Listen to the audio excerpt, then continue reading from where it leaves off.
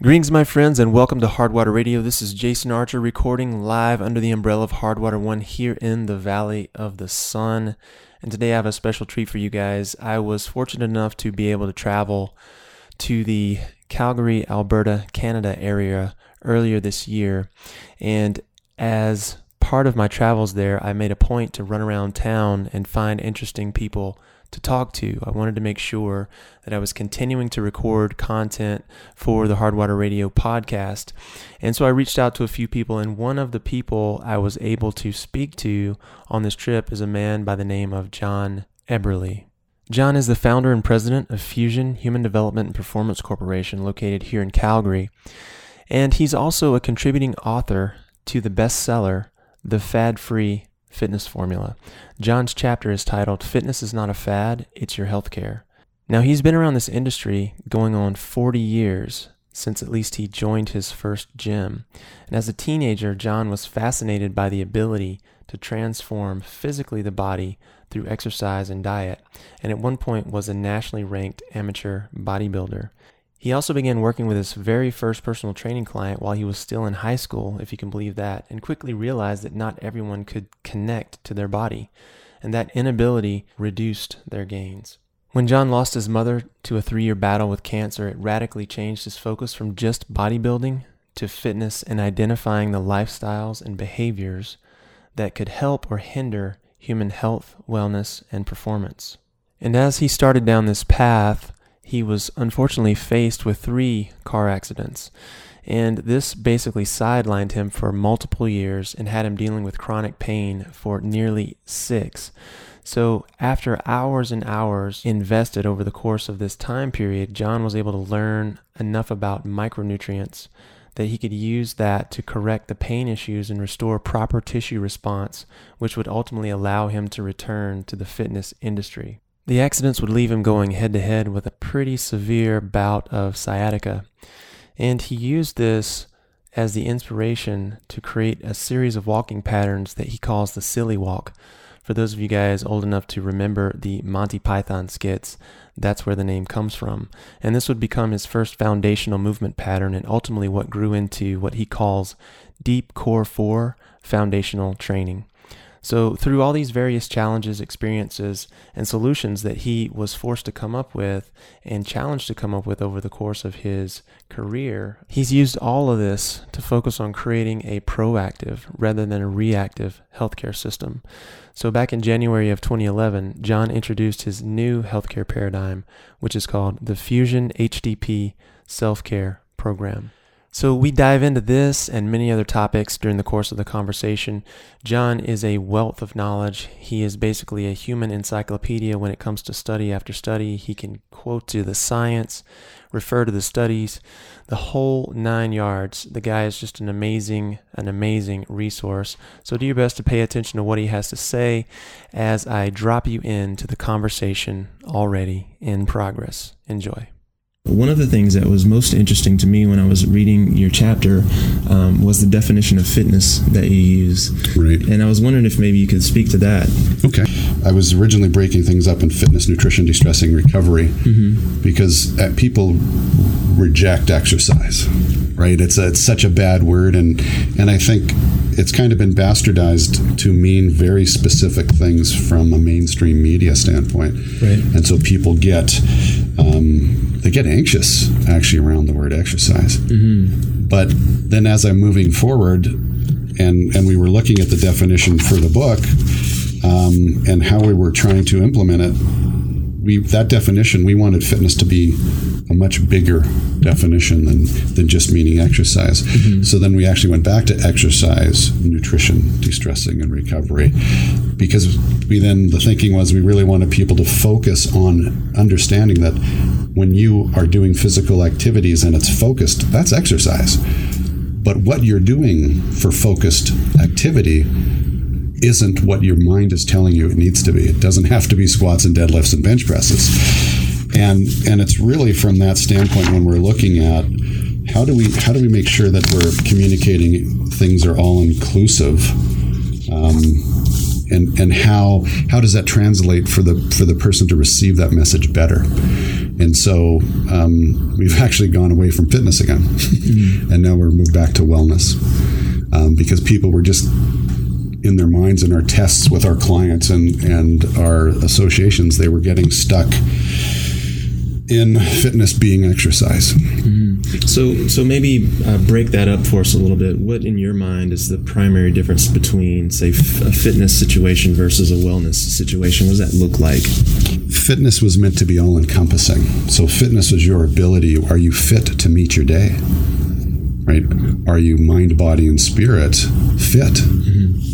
And we wanted it to be that bigger picture. And just through the discussions, we realized wellness just seemed to be a word that people understood more intuitively what wellness was, as opposed to fitness. It sounded more holistic.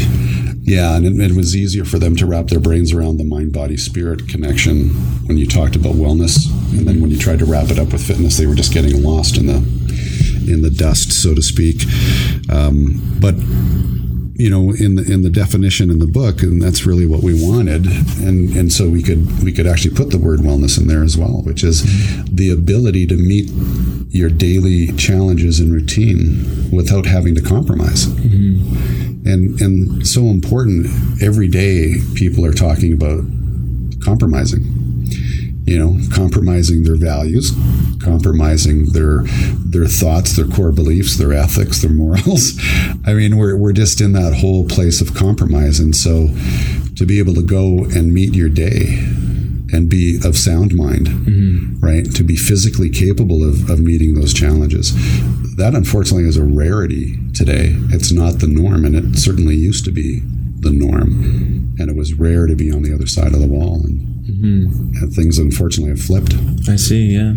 One of the things that was most interesting to me when I was reading one of the chapters from your book was you said that historically fitness was a natural consequence of survival. I thought that was beautiful, and I was wondering if maybe you could talk about how that has evolved over the last, 40 years since you've been in the business. Our stresses used to be food, clothing, and shelter, right? And so those were pretty significant stresses. And to meet those challenges, to meet those stresses, was very physically active. You know, we used to have to build our houses, right? Imagine that. You used to have to plant your food and harvest it and take care of it and deal with the livestock. And so a very physical life, a life that even the small farmer is a disappearing factor in the North American landscape. Everything is giant ag business now, and that aspect is gone. Everything's automated. So what was supposed to leave us with a far greater leisure activity hasn't, but we're just not moving anymore. We're all sitting behind desks, and most people don't move more than 5 feet on a regular basis, or the longest distance they walk is to the car at the end of the day or in the morning to go to work. To the closest parking place they could get, right? Yeah, I mean, our governments are so interesting now, including any activity as part of your exercise recommendation, that they think parking at the last parking stall equates to exercise. And it's like, wow, compromise. Remember we were talking about compromise, and they're compromising basic standards. We're afraid to upset anyone to say, actually, you know, you gotta get off your ass and you gotta move. Absolutely. And it's interesting. I mean, obviously, you and I have had quite a few conversations now that I've been up here in Canada. But one of the things that you took me through and you exposed me to when I first met you was this 4 categories of your process that you have when you have people come through here at Fusion. And I'm wondering if you could speak to that a little bit. Sure.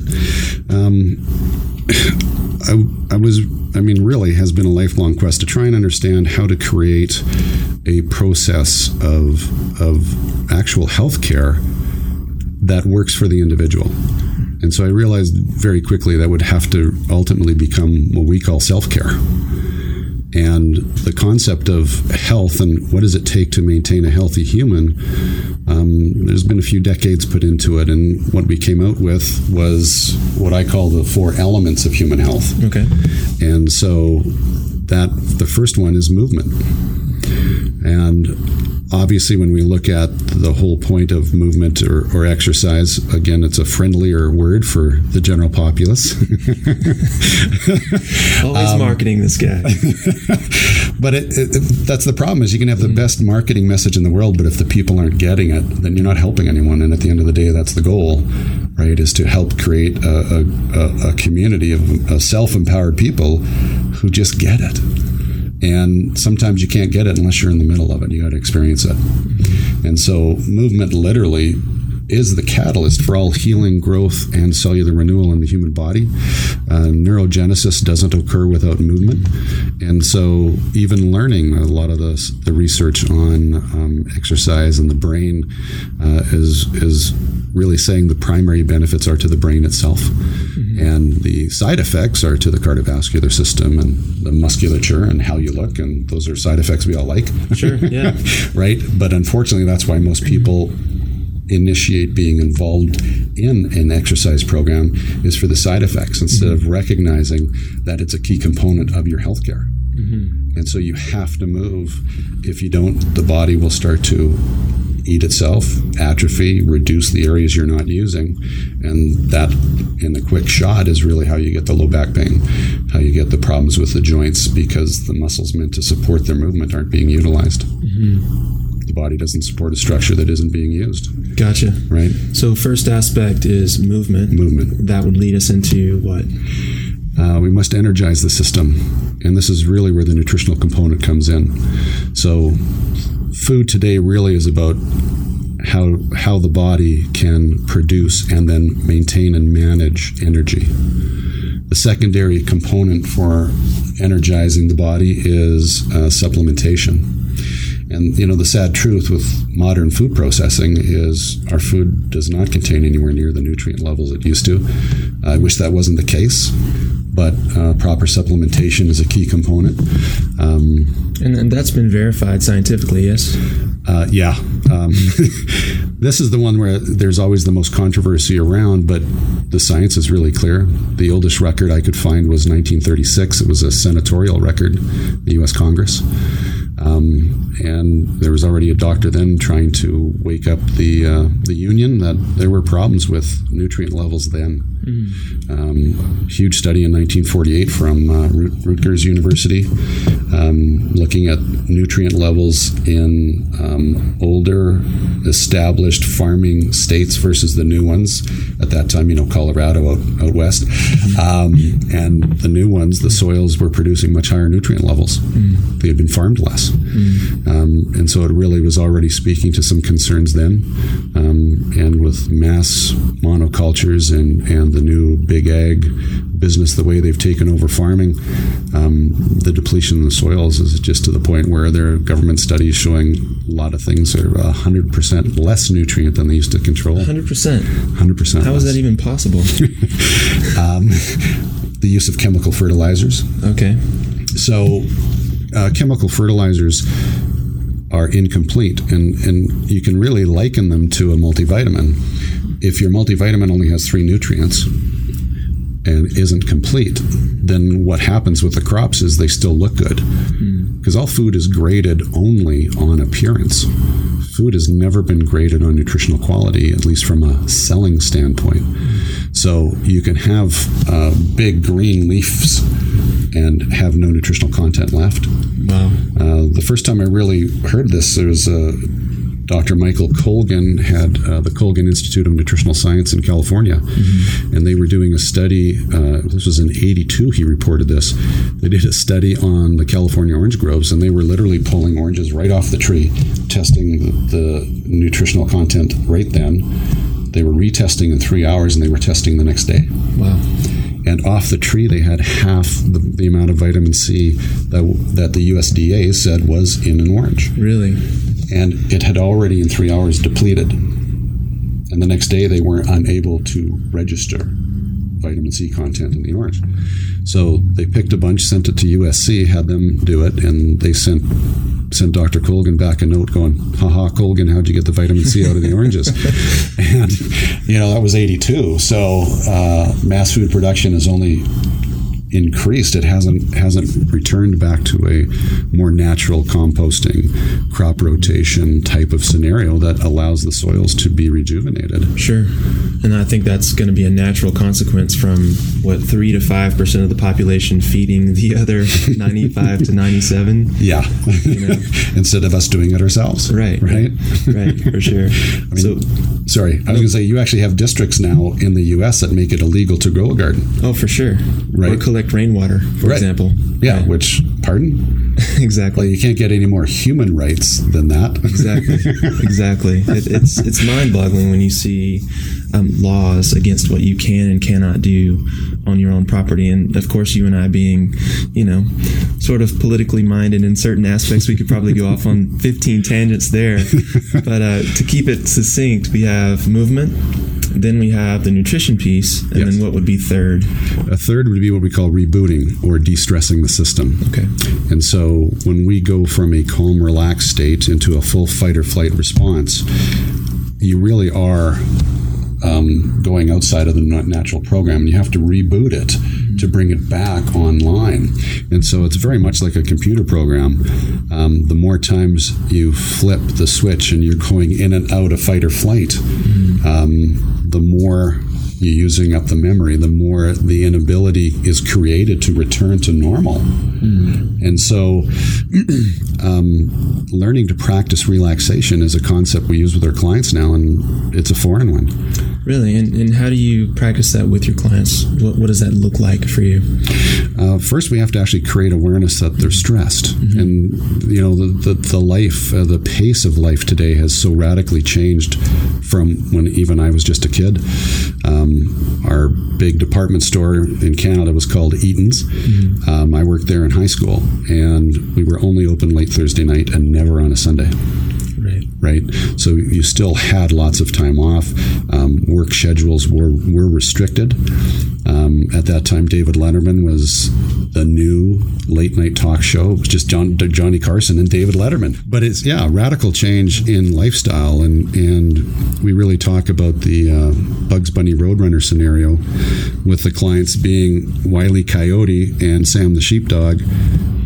They're enemies, but they walk each other to and from work. And so when they punch the clock, they're enemies. When they punch out, they walk each other home. And stress is like that today. So most of us are unaware of the level of the stress that we're under. So we first help create that. We have all kinds of stress homework, values worksheets, stress awareness, memorabilia that help them understand where they're at. So you're literally giving your clients some homework, some written homework. Oh, definitely. Fantastic. Yeah, it's a key part of the process. The most common comment we get is, I didn't know I felt that way, especially when we're dealing with the core values worksheet component. Because we're conflicted. We're raised with multiple value systems. You have the first one, of course, is your parents' value system. And then if you grew up in any type of a religious organization, there's a value system there. The siblings always form their own little value systems. Then you have your friends, then you have the workplace and or the university before that. And so most people are fractured in that they're different people with different groups. And that adds so many extra layers of stress into an individual that they don't know what they believe or stand for anymore. And I'm a big proponent, and the homework always bears this out, that when they're done, the areas that they have identified as their core values, we then sit down and go through them together to identify which of these are you not living up to. And that is always where their greatest stress is produced. I see. So here's a question for you around that line. So when we're talking about stress or tension, do you see a difference between those two terms, or are they the same in your mind? Well, let's go with the medical definition, because I think they actually got this one right. Stress is anything the body has to adapt to or for. Okay, so most of us think of stress as this cloud that just descends on you when the in-laws visit, or the boss is overbearing. And that's not wrong. That is absolutely correct. Those are stressful, but stress is so much deeper than that. It's if you live in LA, it's the air pollution you have to breathe every day. It's terrible. Putting incredible amounts of stress on your respiratory system, trying to detoxify those chemicals. It's not getting enough sleep because your body's missing out on its rejuvenation cycle. It's being nutritionally deficient. And not getting enough of, say, your B vitamins, which are very hard to keep in the body. Stress uses those up very quickly. So all of the things that your body takes your body out of its natural state are stresses, and they all have a toll. And everyone's body has an innate ability to deal with multiple stressors. We were designed very well so we can get as stressed out as we need to every day. But the key is that at the end of the day, you must be able to go back into that homeostatic state and return to a state of calm and peace and relaxation. And that's what allows the system to turn back on the healing mechanisms and the repair mechanisms that potentiate the cycle and allow you to keep going. I'm probably going to paraphrase this. I wanted to get your thoughts on it. That it woke me up when I read it, and it goes something along the lines of stress and tension are basically unconscious actions or activities that your body experiences, whereas relaxation and that resetting is a very conscious sort of way of addressing your experiences throughout the day.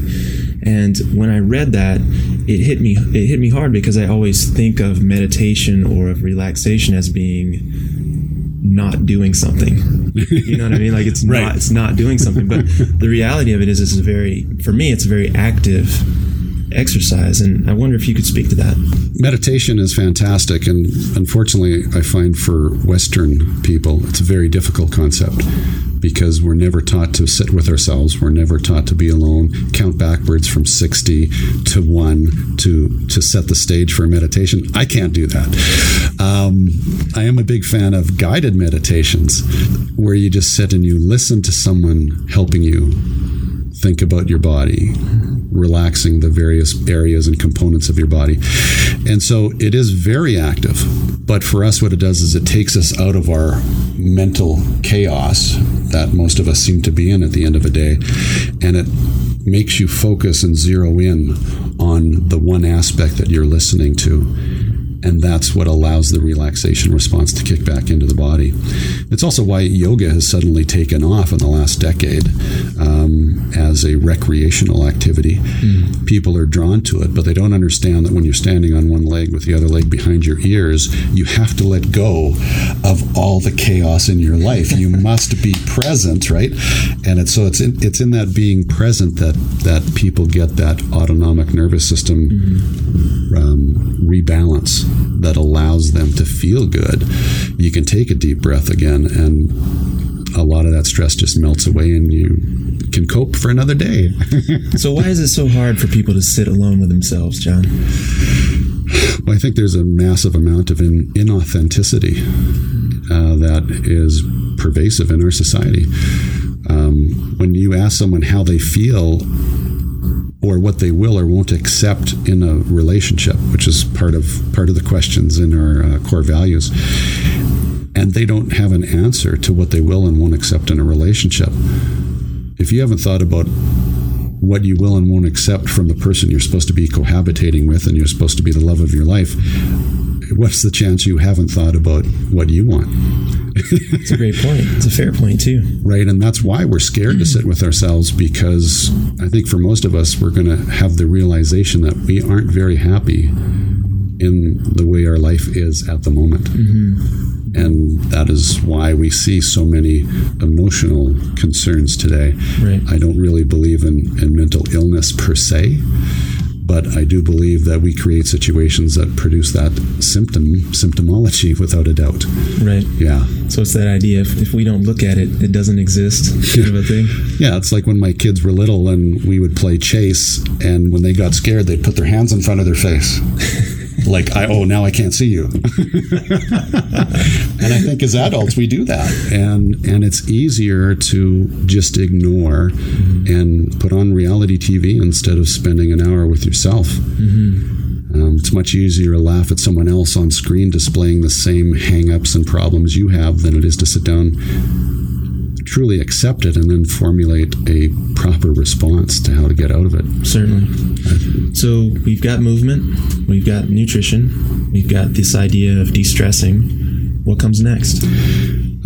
What we call recharging, or allowing the recovery process to actually occur.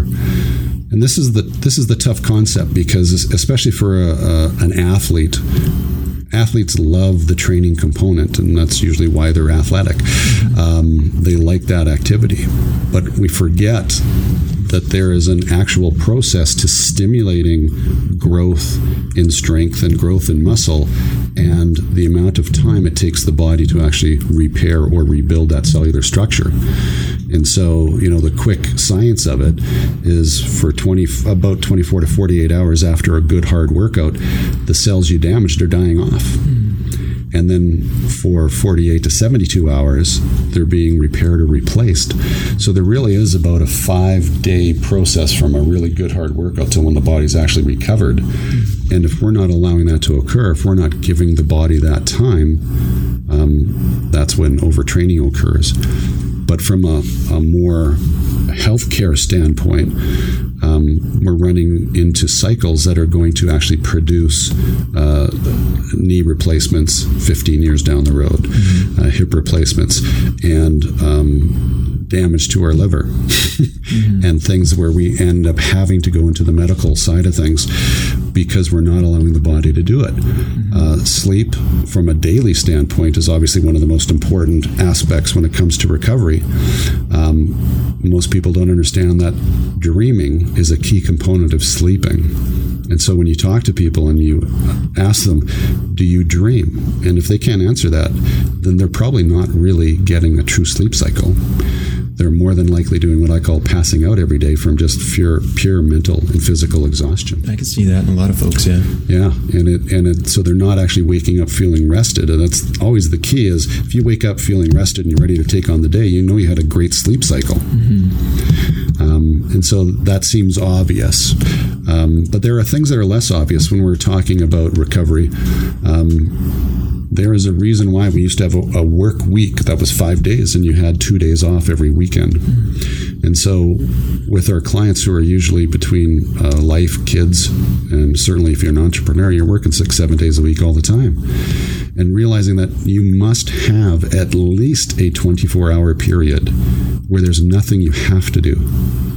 So this is where, the housewife wants to reach across the table and smack me because she's got 3 kids. They're all in different activities. She's driving every day.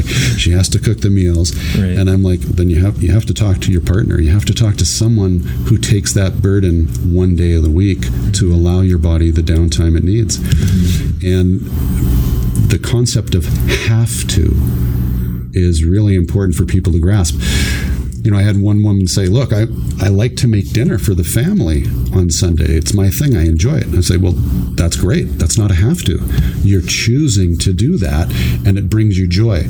So you're able to maintain a body state without tension. This is where that tension and stress aspect comes in.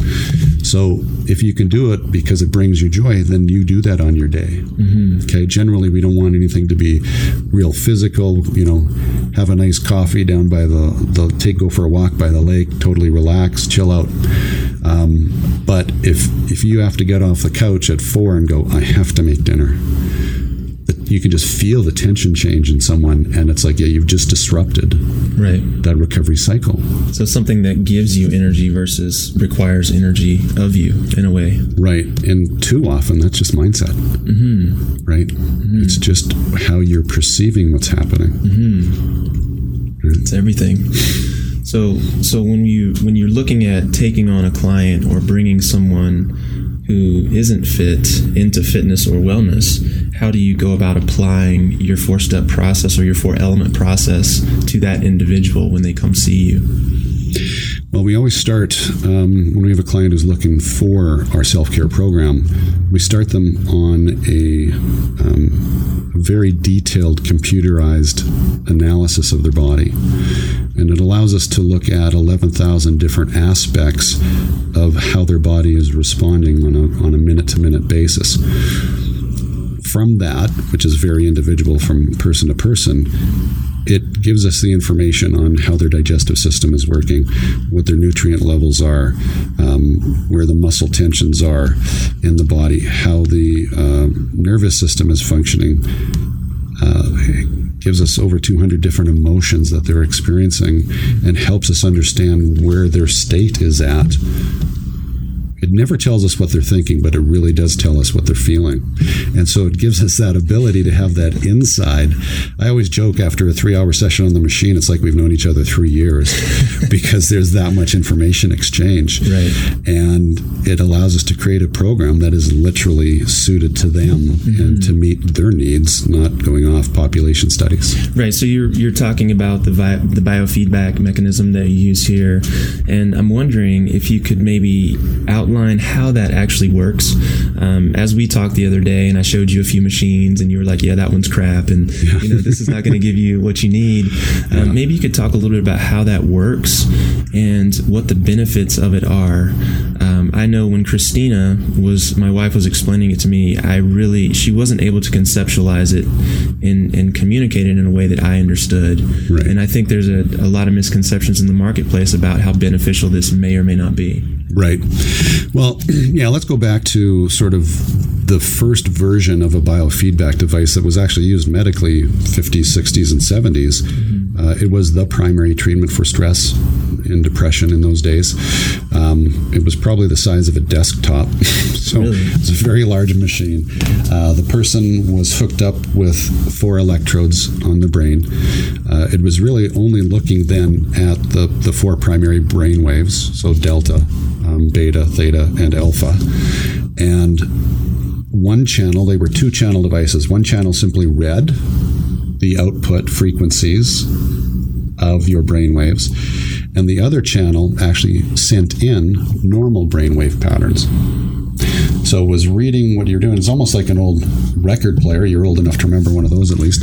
I am, yes. I even owned one. Yeah. So if your brain is firing at 78, which was the in-between size, and you had an LP which needed 33 RPM, between the two, after 8 or 10 sessions, they would sync. And so by giving the biofeedback of the normal pattern, your brain, which was scattered, would actually just start to sync itself with that feedback and bring itself back in line. Okay. And so 8 to 10 sessions was kind of the deal. It worked really well. And then unfortunately, it's obviously open for debate, pharmaceuticals started to take hold for being stressed out, for depression, for many of the things that biofeedback was originally being used for. And so biofeedback fell to the wayside from a mainstream perspective. But like anything electronic, the development just continued to take off. My first computer was a Mac Classic in 1992. It was a 16 megabyte hard drive. That's huge. And that was huge then, right? Because the model before was 8 megabytes. Right. So you're like, wow, that's amazing. And it could control all that data. And just like your computer today is 1,000 times faster, bigger, quicker. Anything dealing with electronics is also radically increased. And so the device I use is a 12-channel instead of a 2-channel. And instead of looking at 4 different frequencies in the body, it's looking at 11,000 different frequencies. And it's literally just looking at, is it in sync or is it out of sync? And if it's out of sync, then your body's not operating the way it's meant to. And so the process of the 4 elements is to help your body start to regulate and modulate itself back into normal balance. So it starts there. You get the results from the biofeedback. Yep. And then you start making recommendations to move, to consume. How does it work? Yeah, so I take the info. It's usually 3 to 4 hours is the first session while I'm gathering all the data. Then you go home, usually much more relaxed, have a nice sleep. We're going to meet next week. I'm going to take anywhere between 3 and 4 hours normally to then go through that data and write the report. And so we don't want to focus you on what's not working. What we want to do is focus you on the things you need to do for your daily process. People tend to fixate on something that's not going right. So we focus you on what we need to do and just create a process that you follow on a daily basis. And it absolutely encompasses the 4 elements. So we make sure that you're understanding the right way to eat for your body, what nutritional supplementations are required, the right way to move, and then introducing the de-stressing practices, because I honestly have never had a client who's doing any regular de-stressing work at all. And then recovery, again, for most people is a very different process and a tough one for them to integrate. They can sometimes have to get their partners involved to allow that to occur. But certainly we encourage that, and we encourage everyone in the house to start adopting a lifestyle that allows them to get back in control over their own health and wellness. So as they come through the door and you're learning all of these different things about them, are you putting them to movement initially, or are you waiting to put them to movement until you've got some results from the biofeedback or learned more about their lifestyle? It really depends on the individual. If they're coming in with some type of health concern, I always wait, because I want to understand all the variables. About 30% of our clients come in, they're just proactive. And so those people will initially start getting them moving. Our specific type of movement that we start with is called foundational training, which is always about reinforcing the natural movement of the skeleton, so there's no risk there. We do get a lot of referrals from people with injuries and who are, last chance to avoid a surgery. And they usually don't even go on the machine first. Usually the mechanical aspect of the body's movement is so straightforward, it's very simple to just get them moving right away and to alleviate their pain usually in the first session. Really? Yeah. Wow, that's amazing. Yeah.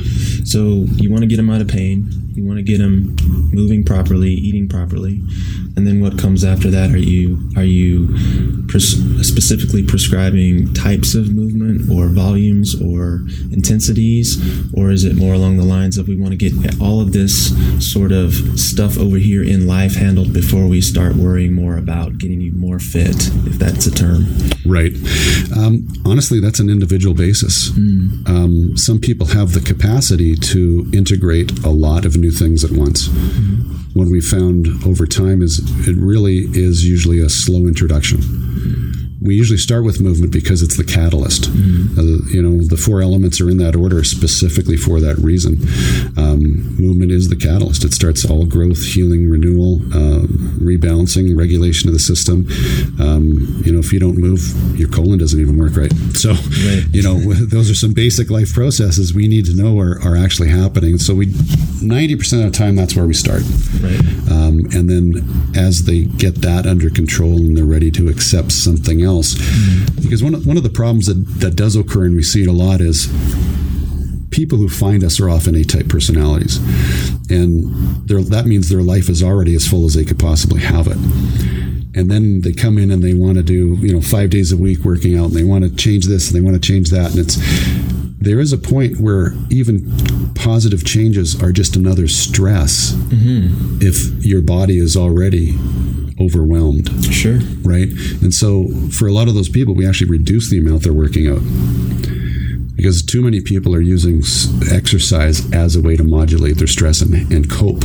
Yeah, it's almost like the last bastion of freedom, right, of expression, right? You can come into a gym and throw some weight around and scream and grunt a little bit and get it all out, right? It's not acceptable in our world anymore to actually show emotion. So true. My oldest client just turned actually February, 79. And she's been coming for about 11 years. And I remember the first time she showed up and I bought her a pair of boxing gloves, and I handed them to her and she's like, "Oh, I can't use those." And by about the 8th punch on the bag, she was smiling. Right, because she had never been allowed to express anger or to be aggressive, and so she has a ball when she puts on the gloves and just beats the heck out of the bag. It's so important that we do that. We call those purging workouts, and so it doesn't matter what our plan is. If our client walks in the door and we see they're having one of those days, it's like, okay, plans are changing. We're going to do a purge workout. We're going to pull out the big tire. We're going to let them beat it with a sledgehammer. We're going to have them punch and kick and just really have that huge physical outlet so they can go home and let all that steam escape. That's fantastic. So fantastic. Yeah. So loaded question time. So, what is the biggest problem you see in the fitness world after your 40 years or in your 40 years of doing this? Wow. Yeah, that's a big one. Probably get me in trouble in some places. That's my plan. Yeah. The fitness industry has completely missed what their role is. You have all-time lows for participation in fitness programs, both in Canada and the U.S. They peaked, actually, believe it or not, in the mid-'80s. And it wasn't even 40%. It was about 38%. It was kind of the peak. Canada, the last stats were about 15% of the population. U.S. is 20%, and that's meeting their ridiculously pathetic government standards for physical activity. So from a business standpoint, you have to think, how bad is the fitness industry that they can't attract people in, right? I mean, if you're regularly attending a club, you couldn't even imagine not working out, but the majority of the population out there could never imagine going to a gym. Right. And so that's the failure of the fitness industry. You talk to the people and what are the things that keep them out? I mean, the peripheral ones is I don't have time. It costs too much. We all know those really don't apply. Right. What are the things that really keep people out? Low self-esteem, right? I don't want to have to go to Lululemon and buy those clothes and have my muffin top show. And it happens with the guys as well. That guy's really strong. I don't want to have to do my bench presses beside him. We've created environments that are not friendly to people who aren't used to the gym. So that's one big thing. But I think the biggest thing is the fitness industry has never really understood what its role is, which is to teach people how to move first. Like, we're teaching them advanced exercises, how to bench press, how to deadlift, how to squat for people who don't even get on and off a toilet the right way, right?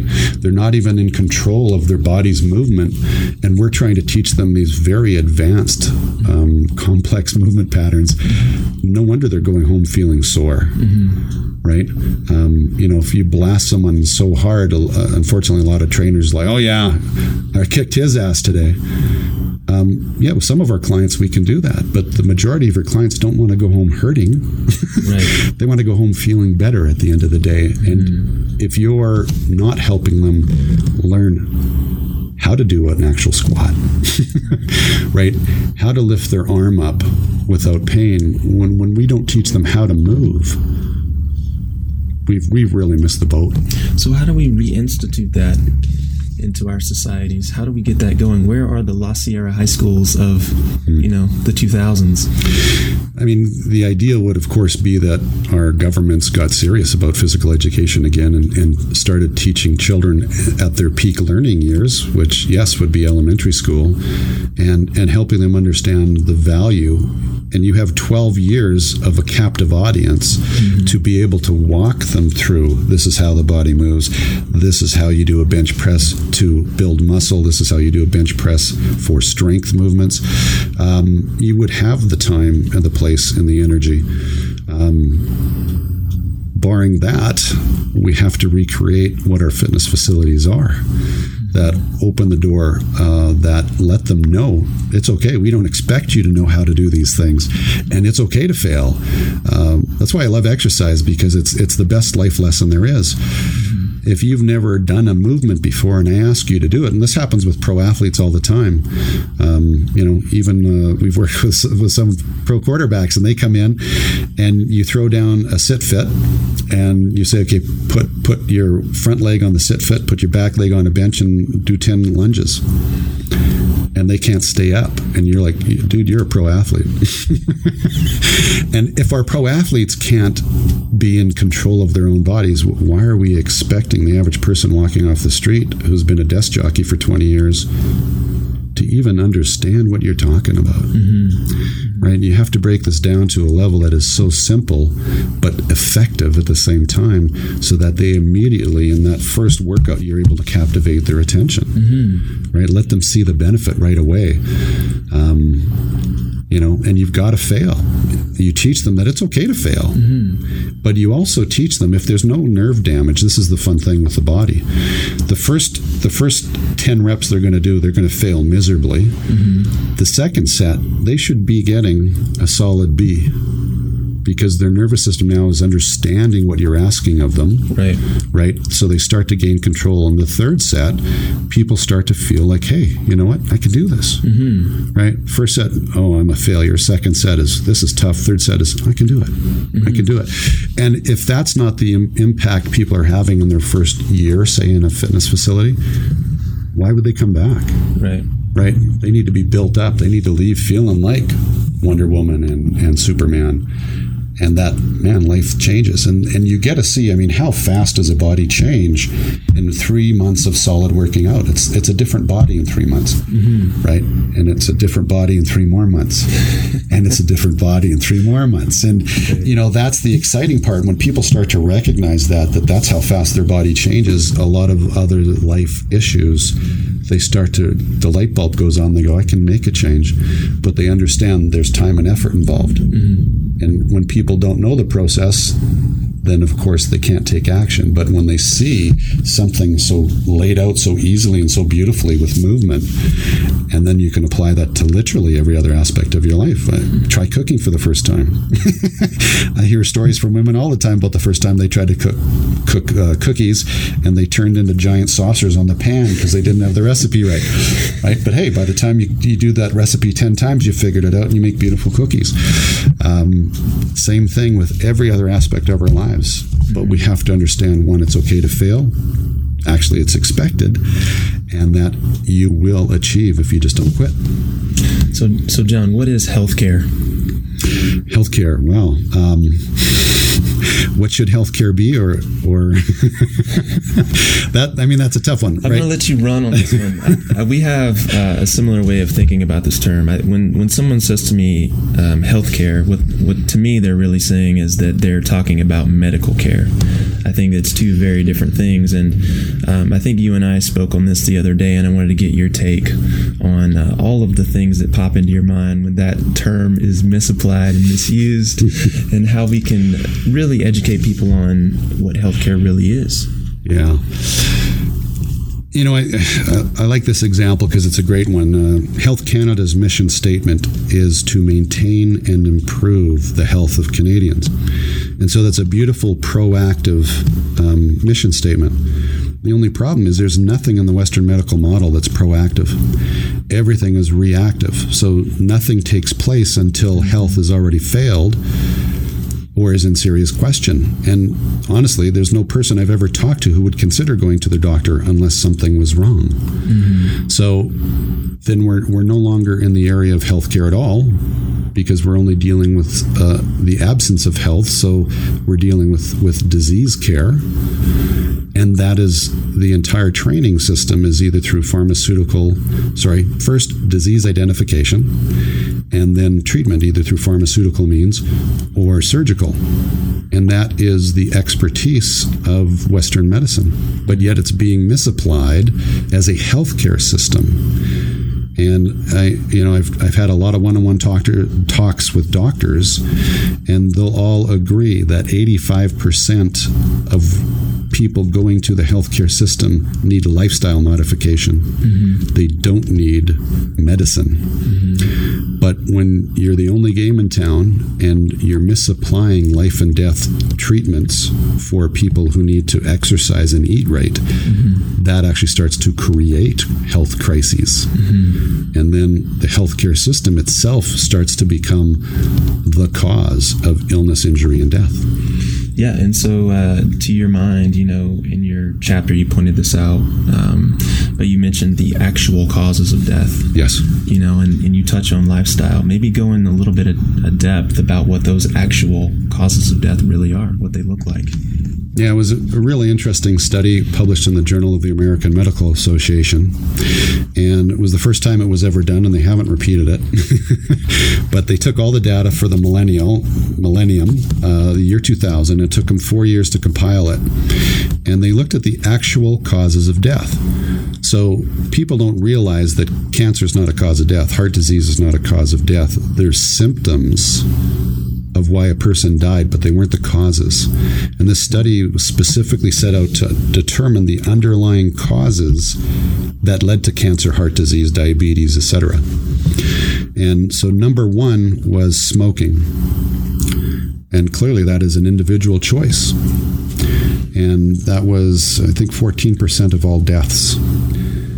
440,000 deaths annually were directly attributable to smoking. Second was poor diet and physical inactivity at 400,000 deaths a year. Now, again, you choose what you put in your mouth. You choose if you exercise or not. You choose if you smoke. So we now have the top two causes of death, over 800,000 deaths a year, directly attributable to choice. That's amazing to me. The third was alcohol. But it was way less. It was only 85,000. So when you're talking about, if you want to play the odds, I haven't actually been to Vegas yet, but if you're going to play odds, your healthcare system should be based around the things with the biggest potential positive outcome. And looking at that study, you have 440,000 deaths from smoking, 400,000 deaths from inactivity and poor diet, and another 85,000 deaths a year from drinking. So when you look, those are all individual choices. So what that tells you on the upside is your individual choices are incredibly powerful or incredibly destructive. And our healthcare system should be about educating people about this. Again, something that should be in our schools right from the time kids are in kindergarten all the way up, so that these things are just part of their lifestyle. When you actually look at the other top 10 causes of death, so the other 7, they were all lifestyle choices as well. Driving, car accidents were in there at about 14,000 deaths. Illicit use of drugs, so we're talking street drugs, is about 14,000 deaths. Again, your choice. Infectious disease, people say, well, that's not your choice. And I say, well, actually it is. You have lifestyle, we know, boosts immunity, right? If you have a healthy lifestyle, if you're exercising, you're eating right, you have a much stronger immune system than someone who doesn't. So indirectly, it is a lifestyle choice to have a strong immune system or not. So when we really look at it, it's quite a fascinating study, and probably why they didn't do it. Again, because the data goes against the medical model. True. And it also puts the onus on the individual as opposed to a system or a pill or a third party. And, we've had this conversation about personal responsibility a couple of times this week. But it seems to me that that the knowledge is there, that the information is available, that even the most remote locations, if you have access to a cell phone or a computer, all this information is a click away. So why isn't it sexy? Why aren't people latching on to the idea that they have the power to care for themselves? Yeah, well, that is the $64 million question. Yeah, you're setting me up good on this one. Who loves you, babe? Yeah. Who loves you, babe is a great answer. I think there's a big problem with a lack of self-respect, a lack of self-worth, and a lack of self-love because of how we're being raised and taught in our society that we're not allowed to think. You're not allowed to find answers for yourself, and if you aren't hearing it from an expert, you must be crazy for thinking it that way. And the evidence, of course, is the exact opposite. But you have to take the time to do the looking yourself, and we've been taught to wait for a spoon to come to our mouth, especially in media. Absolutely. Right? Our old trusted sources, people don't realize mainstream media has gone through some radical shifts in the last 20 years. And just for revenue, they're now doing ads as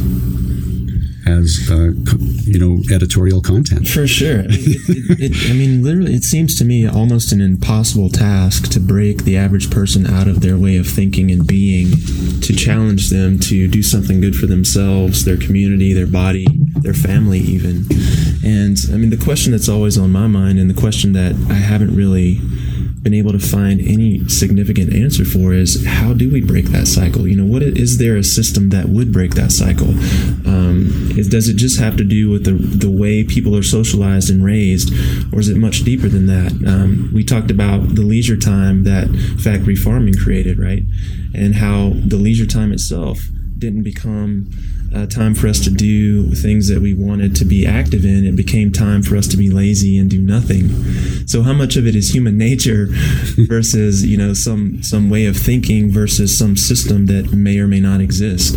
Yeah, boy, that is a big question. Human nature is always there. This is a good philosophical debate. I don't think that we're greedy by nature. I think circumstances bring that out in us very quickly. I don't think we're lazy by nature, but circumstances bring that out in us. Everyone likes the path of least resistance, and governments have pandered to that for 30, 40 years. Mm-hmm. And so it creates a mindset, and the only way I've been able to see it happen is you have to turn light bulbs on in people, and our educational system isn't doing it. Mm-hmm. Our government programs aren't doing it. And let's face it, in today's marketplace, our governments are far more concerned about the corporate relationships than they are their citizens' relationships. They just have to be. It's a global marketplace. Mm-hmm. So that has radically shifted the landscape in our lifetime. So that's a very rapid change. So we have to be able to self-empower people, or people need to find someone who helps self-empower them, mm-hmm. so that they understand they are literally the ones in control. There is no one coming to save them, but they can save themselves, and that's honestly the exciting part of it. That's why we focus so much on the foundational movement, because if you can eliminate that pain in one workout, you just change their entire reality in a 30-minute or a 40-minute session, especially if they've had chronic pain for 5 or 6 years. Mm-hmm. The energy it takes just to try and cope with the pain is overwhelming. And the minute you remove that, you do turn on light bulbs. You do get people to look beyond their standard beliefs. I've always looked at what I do here as an awakening for people, not just in their health, but again, health and wellness is all encompassing. It's how you see the world. Mm-hmm. The minute you no longer are in pain, the minute you feel good about yourself, the minute you now know that you couldn't lift 100 pounds before and now you can pull 220, that is so self-empowering. People realize that all those barriers that were put in front of them are artificial. Right. But you have to be able to there has to be a hook. You have to be able to get those people in to start the process. Certainly. And that clearly the fitness industry hasn't been able to do. The people who engage in it have great success in my club, but then, how do we reach more people? Right. And that is a tough one. Mm-hmm. So tell me, who is a good fit for Fusion? Well, it's interesting. I can tell you who our demographic is currently. It's predominantly 40 to 65-year-olds. Usually they're upper-end management or self-employed, so they have some flexibility in their time frames. Mm-hmm. And about 70% of them have some type of a health issue that they can't escape. Mm-hmm. So they have to face it. And, that maybe that's what it takes, is there's always has to be a catalyst for someone to accept that they need to change. Mm-hmm. Health, unfortunately, is usually a good one, but there are always big consequences that come with that, mm-hmm. which makes it much more interesting. A good fit for Fusion, though, that's our demographic, but a good fit is anyone who wants to make change. honestly, I prefer to work with complete rookies physically than with a pro athlete, because the pro athletes they've already had a lot of success, and so to get them to change what they're doing, which is what you have to do if they're going to grow, they can't keep doing the same things, sure. But then they fight you on it. Where when you take someone who doesn't know anything, they admit they don't know anything, they can have progress that is so fast, it's so exciting. Which is actually funny. We used to do a bunch of corporate events where we'd go in, and over the next 8 weeks we'd do corporate challenges physically, and we would always skew it to make sure that the jock couldn't win. Right. And it's because the game, buddy, come on. Well, indirectly, right? Because the first day when we do the initial assessment, the jock is always a star, and the poor secretary who's struggling, to do any of the movements, but then the ability for her to get control of her body and to show a percentage increase far outpaces the jocks. And so, it really self-empowers everyone in the office who isn't physically active or who wasn't, and lets them know how fast they can actually change that. And so that was really always the goal, is to help empower people. The jock already knows what he can and can't do. They know if they're given an A effort or a B effort, and they just thought they could coast through. And sure, that jock could still win the contest, but they would have to go back as if this was a serious challenge for them. Absolutely. Right? Absolutely. Yeah. So tell me, man, tell people out and listening right now how they can find you, how they can get in touch with you. My website is fusionhdp.com. You can find me at Fusion on Facebook and at Fusion on Instagram. I'm still playing with Twitter and don't really have that thing going right. I'm a little older. You're going to have to stay away, man. Don't get sucked into the politics over there. Yeah, I leave that to my son. He loves it. But those are the places you can find me. Contact me off of my Facebook. That's probably the easiest way. And, we can have some great conversations. Always open to having great talks. For sure. So guys, just straight up, John is one of the most knowledgeable men I've met in the industry. And if you're listening to this podcast in the Calgary area, you definitely want to give Fusion a call, ask to speak to John, get something set up, come see the guy, especially if you're one of those people he described that fits the bill for this particular facility. So I'm hoping and praying that I can get this man to come back on in the future. We only had time to scratch the surface of many topics that I wanted to speak with him today. So would you do that for me? Will you come back in the future? Oh, I'd love to. Fantastic. And with that said, guys, we're going to go ahead and sign off. I appreciate you guys listening to the latest episode of Hardwater Radio. Until then, this is Jason Archer on behalf of John Eberly signing off, and we'll see you in the next episode.